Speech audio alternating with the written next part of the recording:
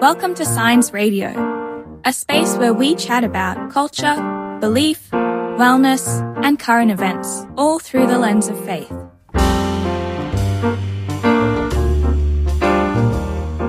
Welcome back to Science Radio. My name is Jesse, and today I am honoured, I am overjoyed to be joined by our Editor-in-Chief, our fearless leader, the man in the high tower himself, Mr. Jared Stackelroth. Jared, welcome to the podcast once again.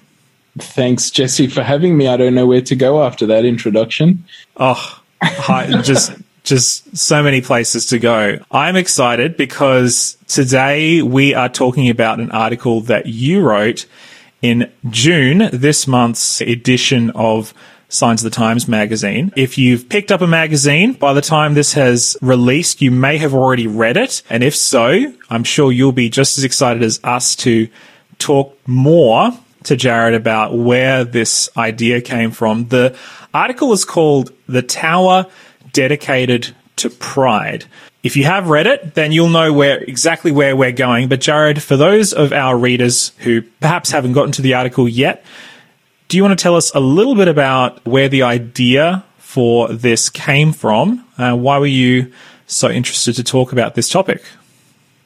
Yeah, thanks, Jesse. I don't really know, as in I don't remember exactly where I came across this article, but as an editor and as a magazine writer, I often am trawling through different news sites and reading stories about things, and I came across the story of the Tower of Jeddah. Now, Jeddah is a city in Saudi Arabia. It's a port, and it's the entry to places like Mecca, which is one of the Islamic religion's most holy cities. So a lot of people travel through Jeddah to get there. And when we think of big developments, I guess, in the Middle East, we often think of Dubai and places like that, some of the stadiums that are getting built in Qatar for the upcoming World Cup. But in Jeddah, they were attempting to build the highest tower in the world. And something about it just captivated me, this idea of they're attempting to build this tower that's going to be 1 kilometer high. That was the plan.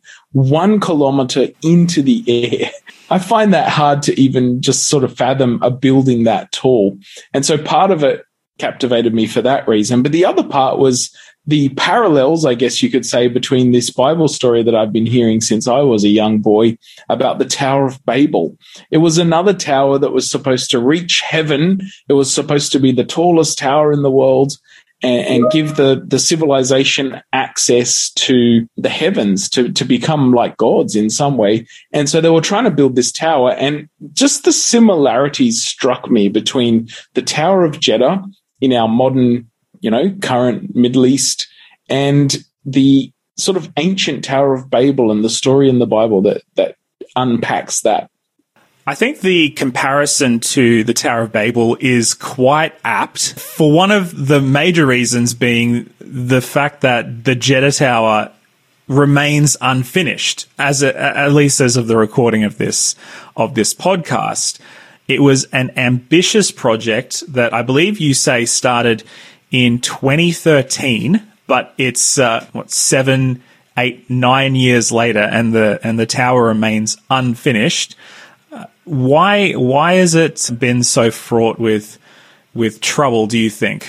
Well, even Al Jazeera has reported that Saudi nationals have long complained of rampant corruption in the government and public funds being squandered or misused by those in power.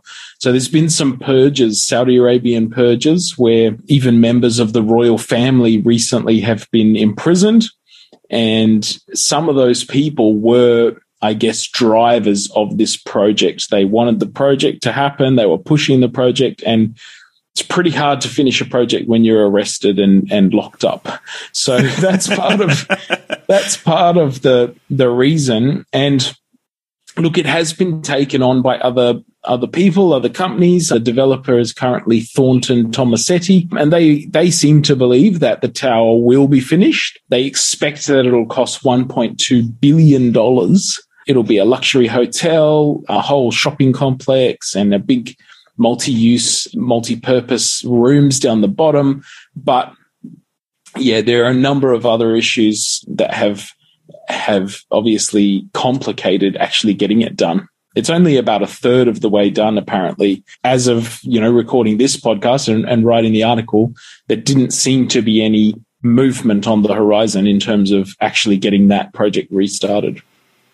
Yeah, I mean, if you look at the more recent photos of its progression in its development, it's hard to imagine the pre-visualization image that they're putting forth as this is what it's going to look like. It just looks like kind of an unsightly, ugly kind of building jutting out of the city skyline. But one of the interesting things that you talk about in your article, and you only briefly mention it, but I did want to dig into it a little bit, is the idea of kind of the future of skyscrapers being a little bit uncertain. Maybe not just skyscrapers, but high-density city dwellings. This obviously has been impacted by COVID-19, but what's the deal there? Look, this was fascinating to me too. When I was researching the article, I found a really good BBC report, and obviously they've been referencing a book which is all about the future of skyscrapers. And there's apparently some architects and some architectural historians who are quite interested in some of these ideas. And basically, high density urban living is becoming less popular because of COVID-19, but also as remote working becomes easier and that sort of thing. And yet apparently they declared the death of skyscrapers after 9/11, September 11, the terrible event where those skyscrapers in New York got knocked over. But since then, they've actually had some of the tallest skyscrapers in the world completed in China. A number of cities in China continue to build these big high-rise buildings, apartment blocks and industrial sort of work towers. So, it's hard to say. There's often these trends, we heard that books would die because of television and radio, and sort of books are still with us. They've just found a different iteration. So I think these skyscrapers will continue to be among us and to be used and perhaps even to be built, but perhaps at less of a rate. There was a boom in the industry and that sort of seems to have slowed. And perhaps Jeddah is an example of that trend, part of this difficulty in getting these massive, monstrous buildings built.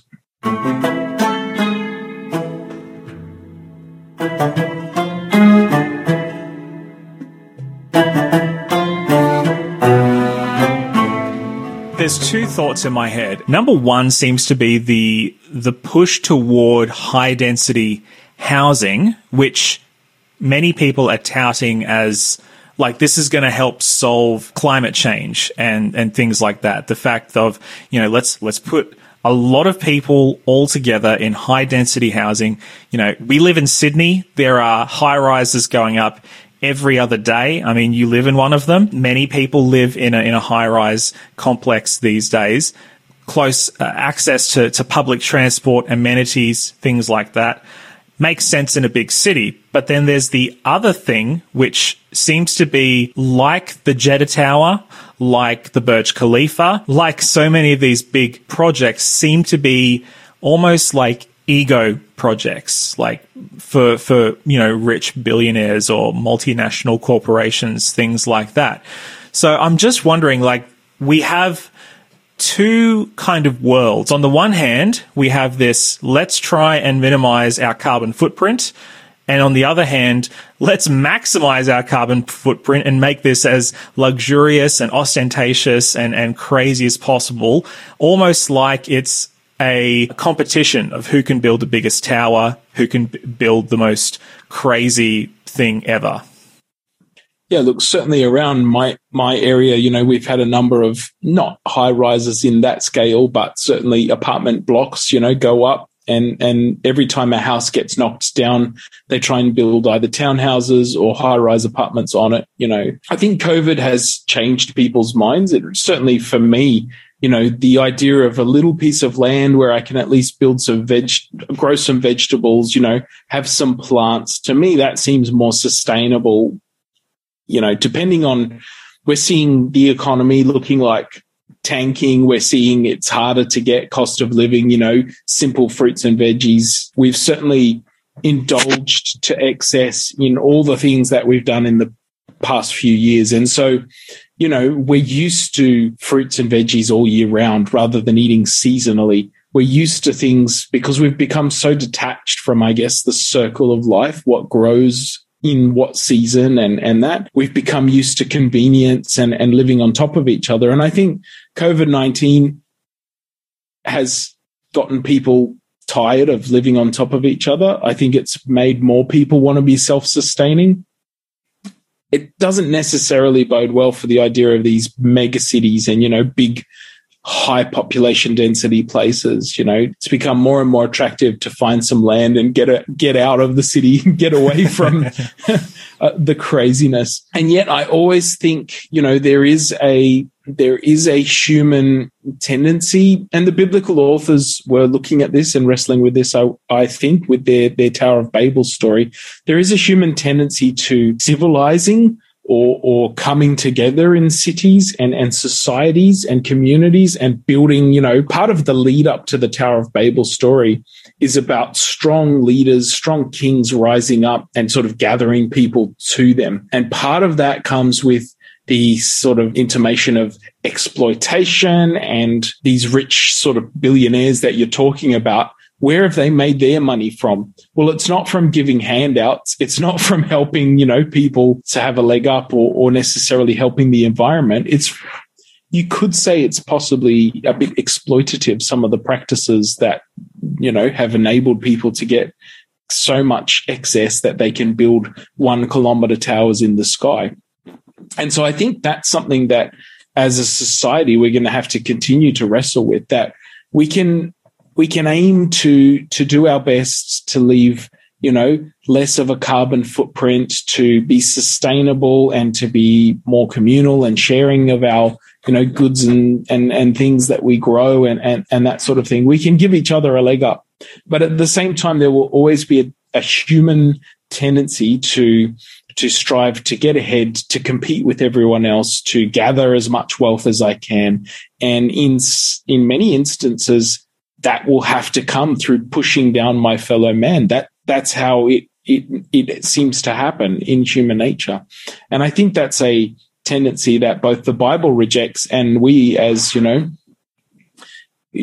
conscientious citizens, myself as a Christian, I should be looking at things that are exploitative and that are systems that take advantage of the disadvantaged. And I should reject that. I should rebel against that.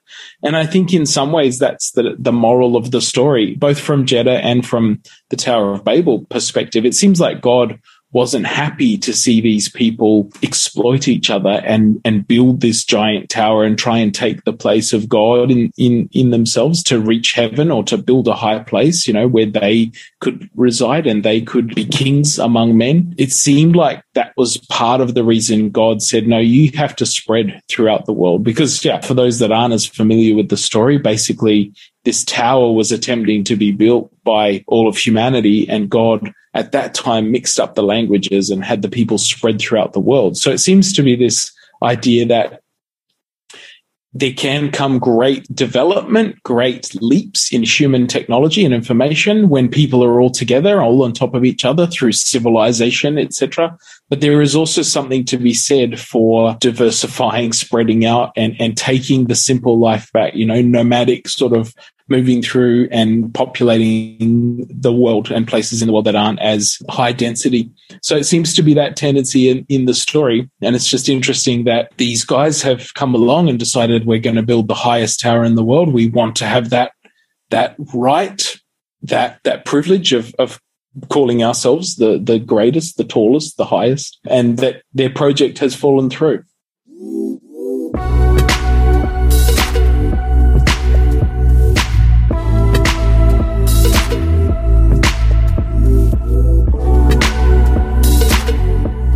And I think it's that psyche that I want to dig into that I think is really, really interesting in this story. As you're speaking, it just reminded me of a TV show that I watched a few years ago called Altered Carbon, which is based on a book, a sci-fi book. And there's this picture in the opening episode of this detective who wakes up in this gritty, dark, urban environment with people just living on top of each other. And he's transported via a cop car or whatever to the literal mansion in the clouds sort of thing. He goes from this high density urban environment where it's just dark and there's pollution, to the upper echelons of society that have built these towers that literally float in the heavens, sort of thing.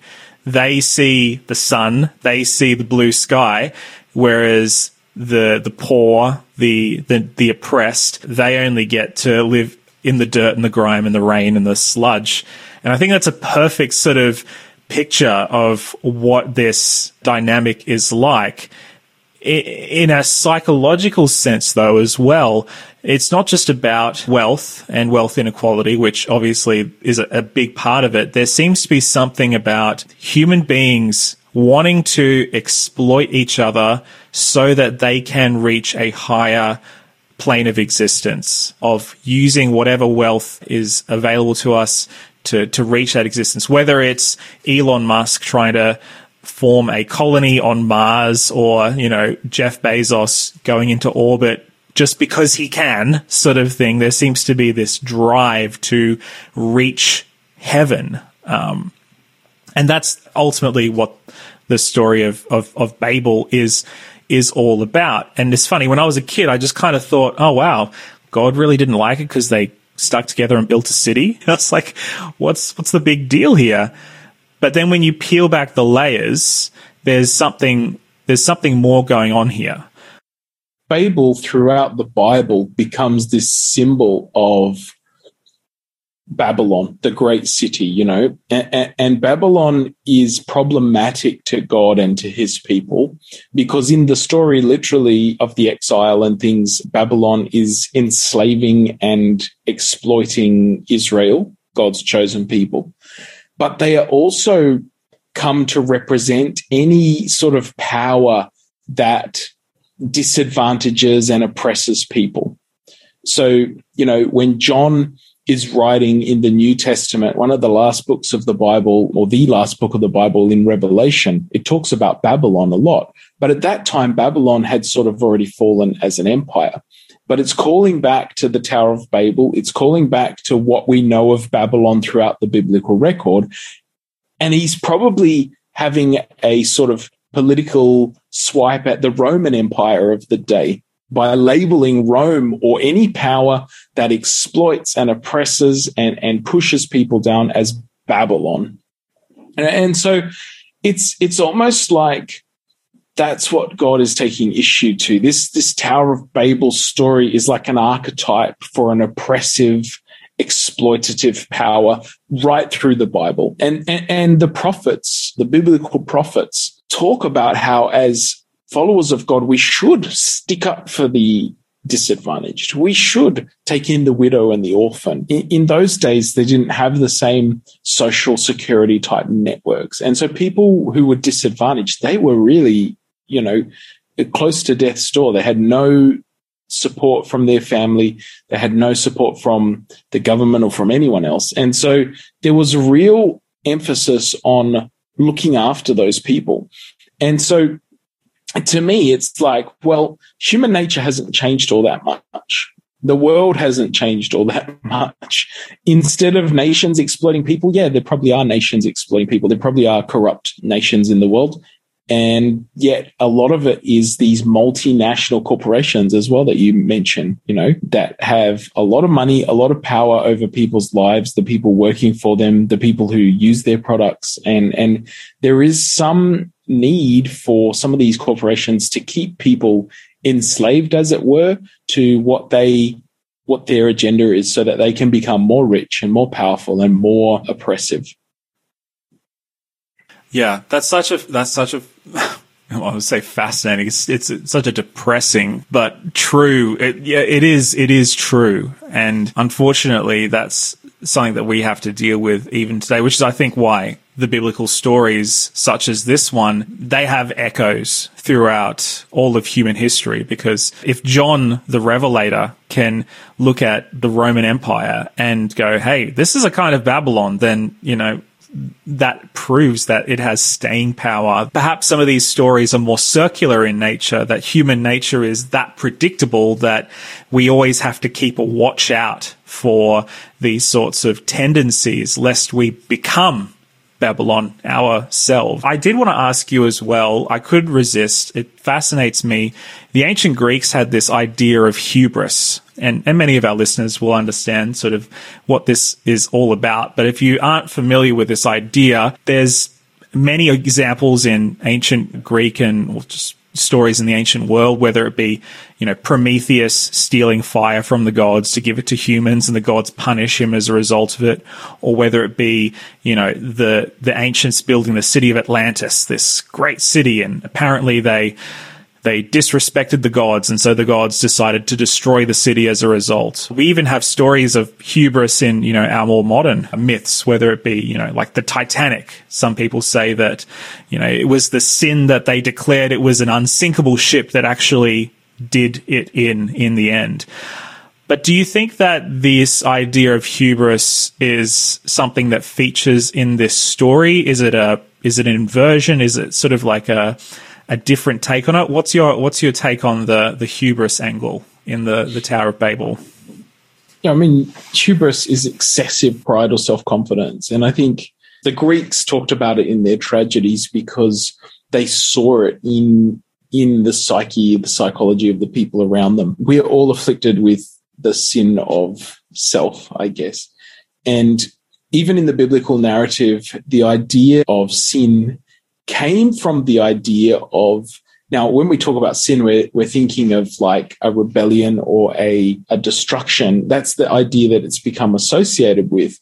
But if you look at what happens to, say, introduce sin into the world, in some ways it's a trying to set yourself up in the place of God.